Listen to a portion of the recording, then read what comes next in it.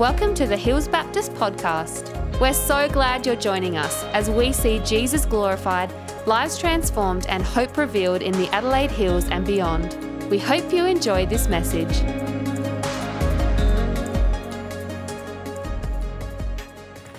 Amen. Thank you, Chris. Hello, everybody. How are you all? We're going well? Bit of energy. Belinda, I reckon you could do that all day long. And that was so good. Fantastic. Thank you, team, for leading us. And children, there are children's packs over there because we obviously are in school holidays, so kids' ministry is off. So if you want something to chip away at while we're looking at the word, you can do that. Wonderful. All right. So while they're getting that, for those of you who don't know me, my name's Dave, and it's my absolute privilege to just be a part of the team here at Hills and all that God is doing. I have to, immediately after preaching, run over to Verdun. We got 3 people being baptised this morning, and so they're waiting for me. We've got a Young Guns preaching series happening at Mount Barker and at Verdun at our all-day PM service. So 3 of our young adults each bringing a short, one cohesive message in 3 short parts. I'm excited for what God's doing in our midst. So let's get into the word. We are in the book of Acts. Who's enjoying the book of Acts? Lobethal? Who's enjoying the book of Acts? We've got to be a little bit interactive. Let's make sure we're doing that. And so we're landing in Acts chapter 8 this morning as we come to verse 9 through 25. I'm going to read from the ESV. In what is a fascinating passage. So from verse 9 says this, "But there was a man named Simon who had previously practiced magic in the city and amazed the people of Samaria, saying that he himself was somebody great. They all paid attention to him from the least to the greatest, saying, 'This man is the power of God that is called great.' And they paid attention to him because for a long time he had amazed them with his magic. But when they believed Philip as he preached good news about the kingdom of God in the name of Jesus Christ, they were baptized, both men and women. Even Simon himself believed, and after being baptized, he continued with Philip, and seeing signs and great miracles performed, he was amazed. And when the apostles at Jerusalem heard that Samaria had received the word of God, they sent to them Peter and John, who came down and prayed for them that they might receive the Holy Spirit. For he had not yet fallen on any of them, but they had only been baptized in the name of the Lord Jesus. Then they laid their hands on them and they received the Holy Spirit." Now watch this. "Now when Simon saw that the Spirit was given through the laying on of the apostles' hands, he offered them money, saying, 'Give me this power also, that anyone on whom I lay my hands may receive the Holy Spirit.' But Peter said to him, 'May your silver perish with you, because you thought you could obtain the gift of God with money. You have neither part nor lot in this matter, for your heart is not right before God. Repent, therefore, of this wickedness of yours and pray to the Lord that, if possible, the intent of your heart may be forgiven you. For I see that in you, I see that you are in the gall of bitterness and in the bond of iniquity.' And Simon answered, 'Pray for me to the Lord that nothing of what you have said may come upon me.' Now when they had testified and spoken the word of the Lord, they returned to Jerusalem, preaching the gospel to many villages of the Samaritans." Let's pray. Lord, we thank you for your word. We thank you that it's living and active. And Lord, we thank you that it is always relevant to our context. It is always relevant to our lives, always relevant to our situation. And so, Lord, I pray that you would speak boldly this morning to each person here, that you would take your word, that you would settle it in our spirits, Lord, and that you would do something of significance, that your word would chip away at the dross, that your word would refine us, that it would purify us, and it would lead us, Lord, closer and nearer to the heart of Christ. We pray this in the precious name of Jesus. And all God's children said, Amen. So context is important. Last week, John preached from the book of Acts chapter 8. We know that what's happening here as we come to Acts 8 is that the gospel has been preached in Jerusalem. Persecution has come. We saw that Stephen became the first martyr of the church on account of his faith, boldly declaring who Jesus is. And in his martyrdom, there came a great persecution. And all of a sudden, the church, the believers of Jesus Christ, started to spread exactly to the areas that Jesus said he would build his church. Did you pick up on that in the last couple of weeks? That it had been in Jerusalem, but he said, I'm going to make you witnesses in Jerusalem, Judea, Samaria, and to the ends of the earth. And so what we're seeing in Acts chapter 8 is where the gospel is starting to go out into these areas. And you know that Samaria are enemies of Israel. So this is like enemy territory, but it's showing that God is for humanity, that the gospel is for everyone, that the gospel, it's no longer limited to one group of people by DNA or genetics, but rather it is now in the blood of Christ, all are welcomed. It's an incredible passage. And Philip, going in the power of the Holy Spirit, basically plants a church in Samaria and it's going off, right? It's going gangbusters. It's growing. People are getting saved daily. They're seeing signs and wonders. They're seeing like evil spirits being cast out, people being set free. That's a powerful church, yeah? That's the kind of church I want to see. That we would see a church with the power of God at work where people's lives are radically being transformed. Not where we come and we have a fun time. Not where we come and we have a lovely social gathering, but we see the power of God at work in our communities. That's the sort of church Hills Baptist is called to be. That's the church we are called to be. And this is what we see in Samaria. And so it's kind of like this zoom out, right? It's the helicopter view of the beginning picture of the church moving beyond Jerusalem. And then what happens in the verses we've just read is it zooms in. And it gives us an example of what this thing that's going on. Here's one example of what that looks like practically on the ground. Are you ready? Are you ready? This one example of what it looks practically on the ground. And it introduces us to a bloke named Simon. But before we get to Simon, you have to understand something about sandwiches.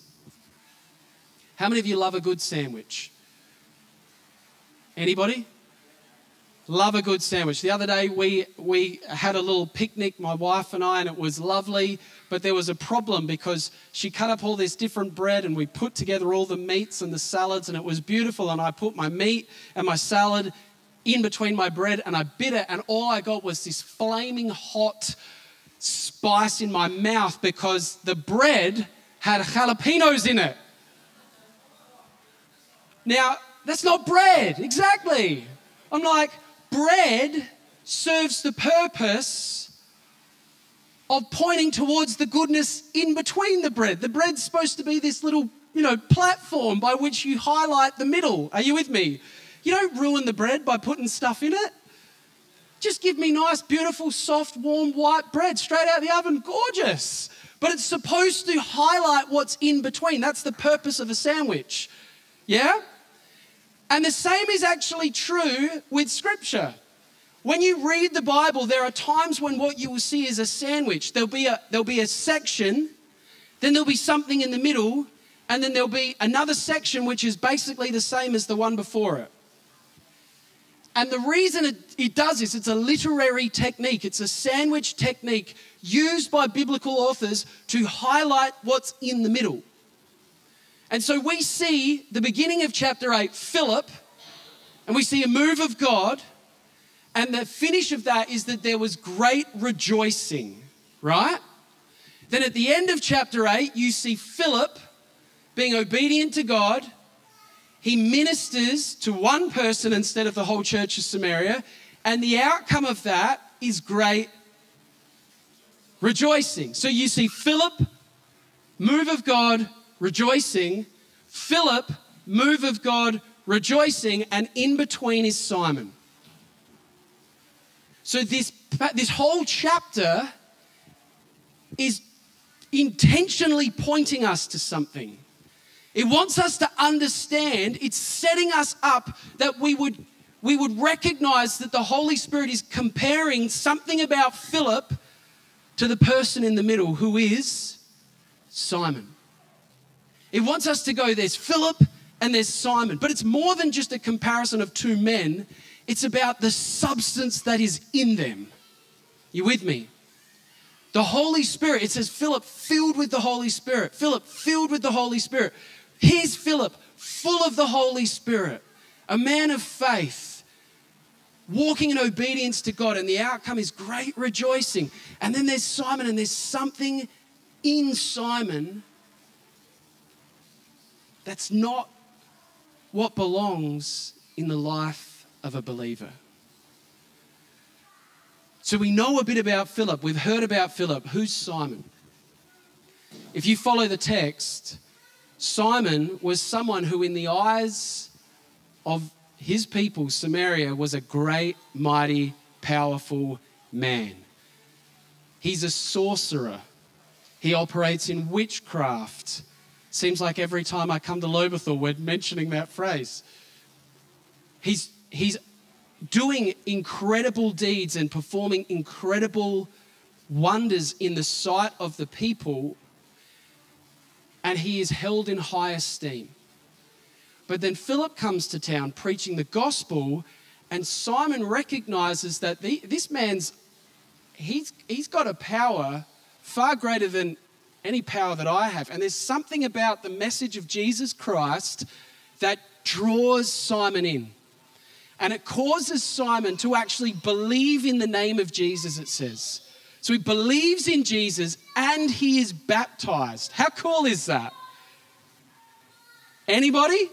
Anyone get excited about the fact that here's a sorcerer performing witchcraft who encounters Jesus and goes, wow, I'm going to follow this guy? And he starts following Philip around, trying to learn more and more. And it says he was amazed at what he saw.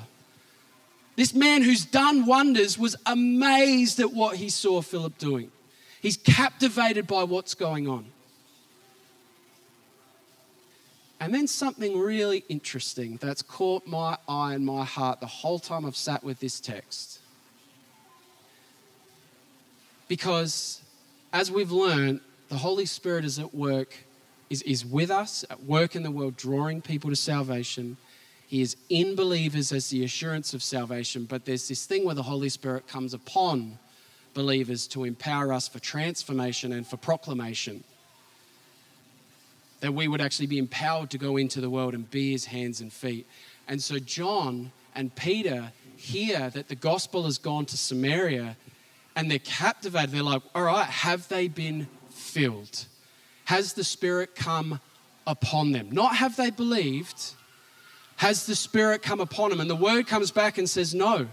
And so John and Peter come to Samaria, this place is the enemy of God's people. This is amazing. They come along, they lay hands on the believers, they are filled with the Spirit. The Spirit comes upon them, and Simon does what? What happens to Simon? This man who's been amazed at what he's seen today with Philip, what happens to him? He's like, I want that.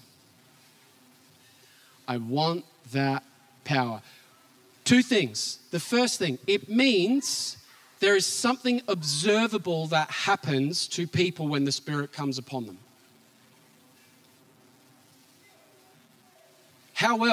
Why else is Simon captivated? Why else is Simon drawn to this? Why else does he say, wow? Why else does he want this power? Because something must have happened. Now, we don't know exactly what that thing is. And this is where people get tripped up. They'll make assumptions. So you could say, yeah, maybe it's the ministry gifting. Maybe what happens in this moment is the gift of tongues. Maybe they're prophesying.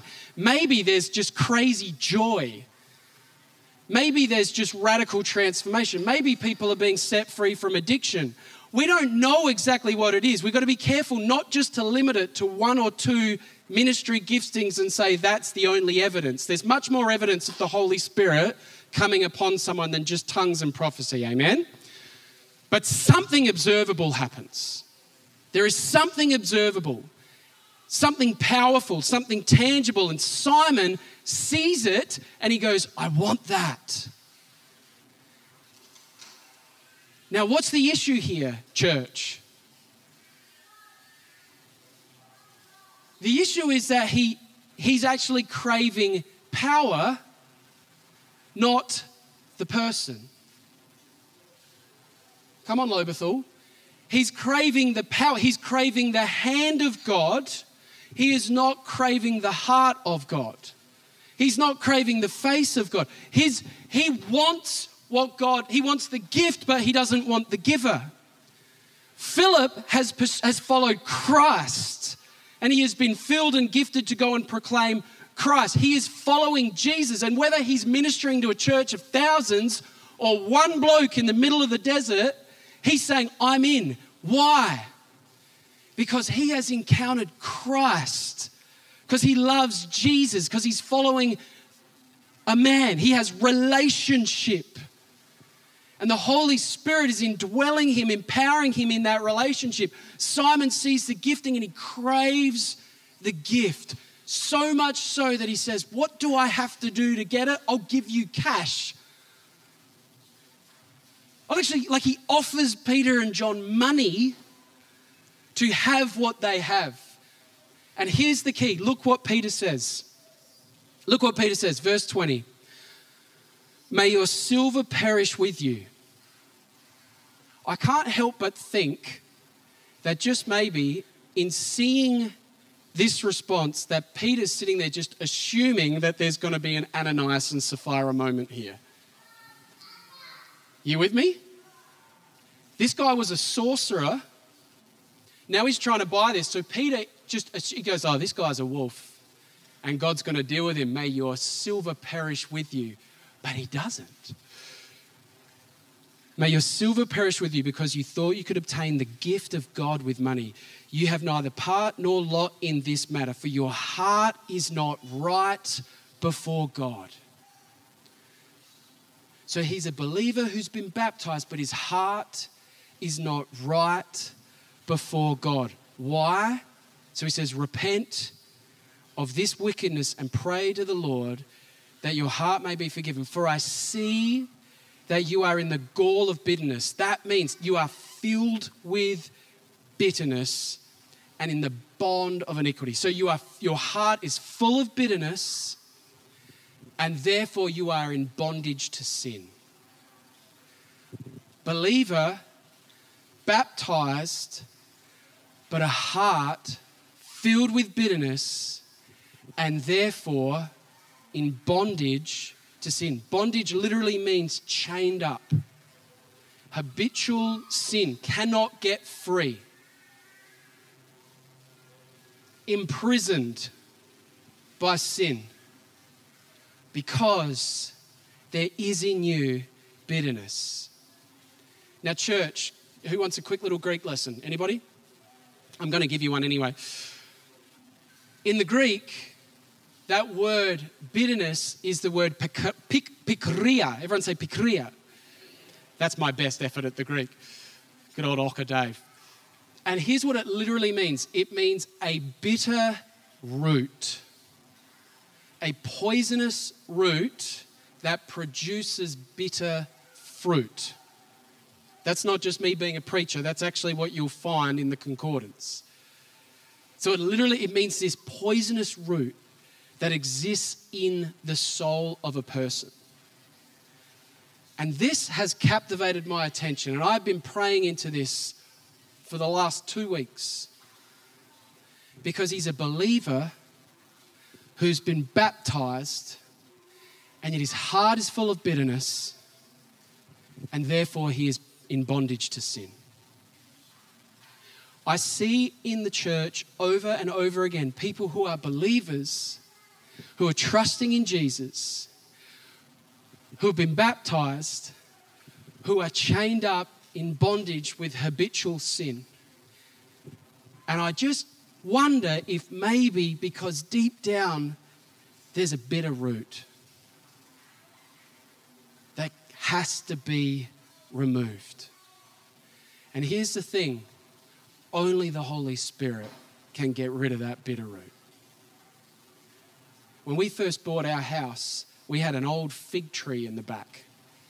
And we were trying to clear out the back because we wanted to put, a little playground in for the kids, a little cubby house and some veggie patch. And it was a mess back there. So I had the idea that just with my little pick that I'd get in there and I'd just dig around this fig tree and then I'd just slowly chip away and remove that thing. All good. Do you know how long that took me? It took me so long. And every time I thought that I'd got it, I'd be like, I reckon I've got that. And you'd be smashing through roots everywhere. And then within a few months' time, what would sprout up from the ground? More blooming fig tree things. And then I'd have to dig again. And then it would sprout up and I'm poisoning it. And it just kept spreading. It took years to get rid of it. Because the roots went deep. Yeah? And that bitter root, that produced, I'm going to call it bitter fruit. Some of you probably love figs, but I didn't. Had to get under it and had to get it out. And you have to understand what causes bitterness, what leads to bitterness. Bitterness can be caused by a whole heap of things. In Simon's case, what is it? Power. Yeah, he's envious, jealous.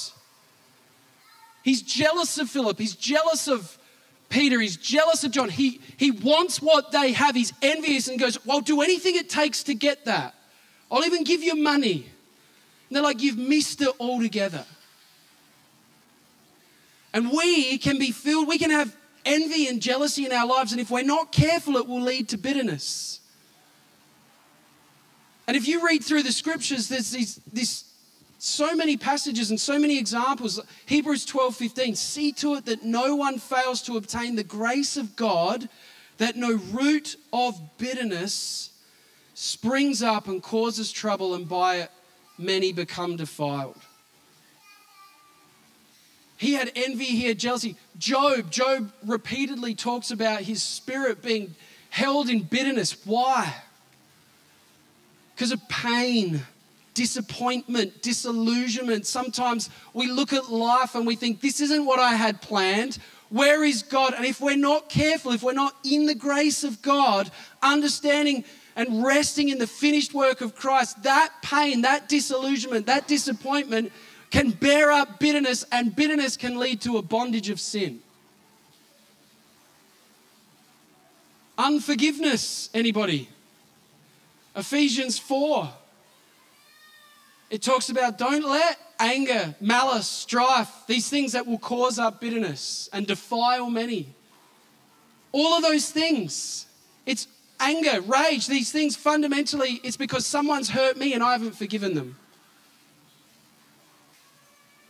It's awfully quiet here in Lobethal this morning. Is it not true? Sometimes forgiving someone who's wronged us is really, really hard. Amen?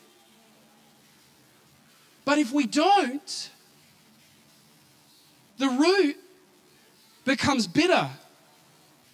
And the bitter root will bear bitter fruit and can lead to a bondage in sin.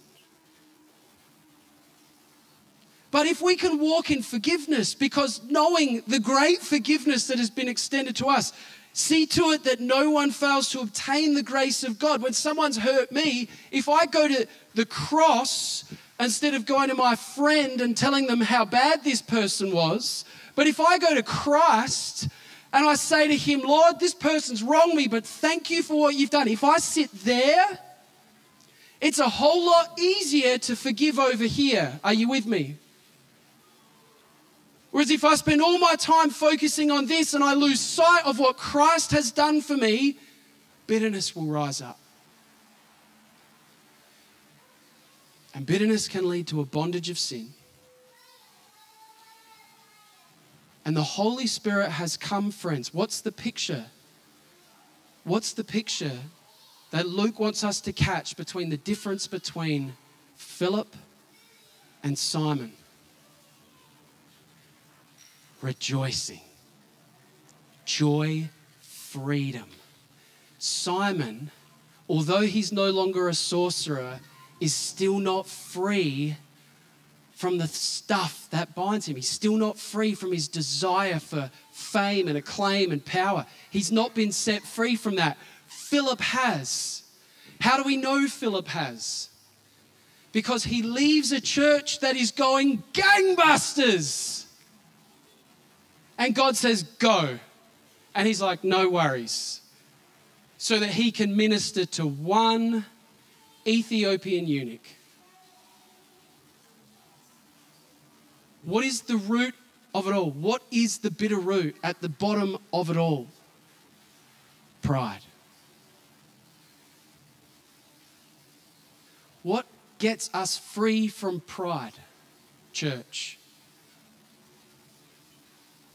It's the Holy Spirit moving upon our hearts, doing what he does. And we've talked about this for so many weeks. What is the purpose and function of beautiful Holy Spirit? What does he want to do more than anything else? Not just give you power to do works, no, to give you power along with all the saints to know the height and the depth and the breadth and the width of the love of God in Christ Jesus.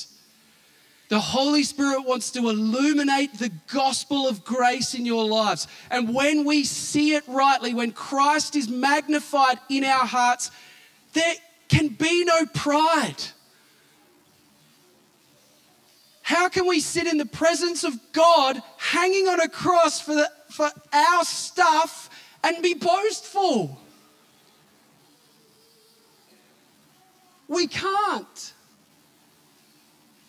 But the only way we get there is by taking our eyes off of all the stuff that we spend so much time focusing on and take a moment to do this, which will lead us to this, which may even lead us to falling on our face. Because we are in the grace of God. And the message of Simon, as opposed to Philip, is that believers would be free from that bitter root. That the Holy Spirit would come. Because where the Spirit of the Lord is, there is, pardon?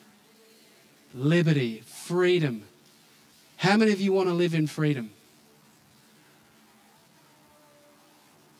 God has given his Son to die on a cross and sent his Spirit so that the church can truly be free. Doesn't mean you're not going to make mistakes, but it means you will not be in bondage to sin. It means those things that once held you will no longer hold you by the power of the Holy Spirit. That is a demonstration of the Spirit that I want to see.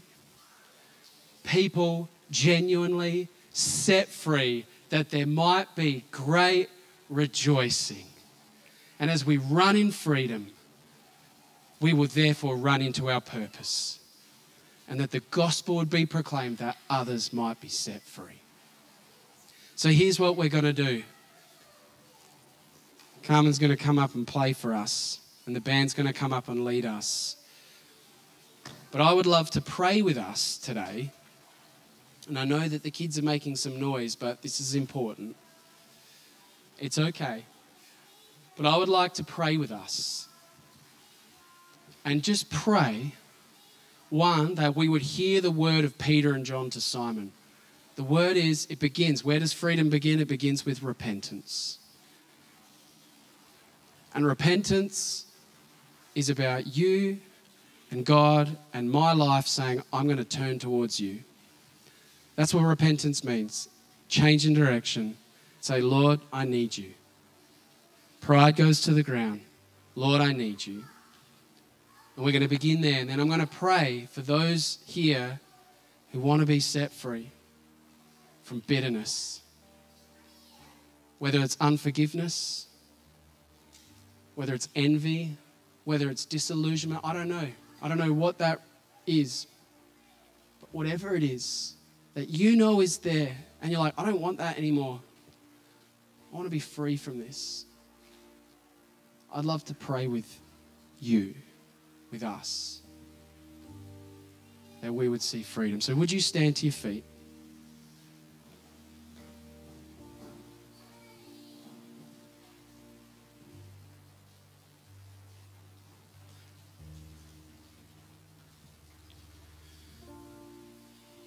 Thank you, Jesus. You know, if you're here this morning, and I'm not going to ask you to come forward, it's between you and God. But if you're here this morning and you're like, I want to be free. I want to be free from this stuff and be the person you've called me to be. I need you, Holy Spirit. I just invite you to put your hands out in front of yourself, just open like this. And let this prayer be the prayer of your heart. Loving Heavenly Father, we thank you that you are a good Father. We thank you that you did not abandon us, but you have come that we might be free, truly free, and know fullness of joy and peace, peace everlasting. Father, I pray for my brothers and sisters. Pray for myself. Pray for each one of us, that there would not be a bitter root. Lord, that we would not fall away from that gospel of grace, but that our eyes would be upon you and that we would know that in you, you have paid the price. You have set us free. You have done the work. You've said it's finished. So Holy Spirit, come. Holy Spirit, come. Do your work. Refine your children. Knock down the doors, knock down the barriers, break the chains. Even now as we're praying, I pray that there would be just a tangible sense in people's lives as you come, that they would know because they know that what once bound them binds them no longer. Whom the Son sets free, they're free indeed. Holy Spirit, we thank you. We thank you that if we ask for bread, you don't give us a stone. So come. Fill, restore, renew. That we might become vessels like Philip, Lord, who are not in it for selfish ambition or gain, but simply follow you and say, yes, Lord Jesus, here I am, send me. We love you and we praise you. In the precious name of Jesus, and all God's children said,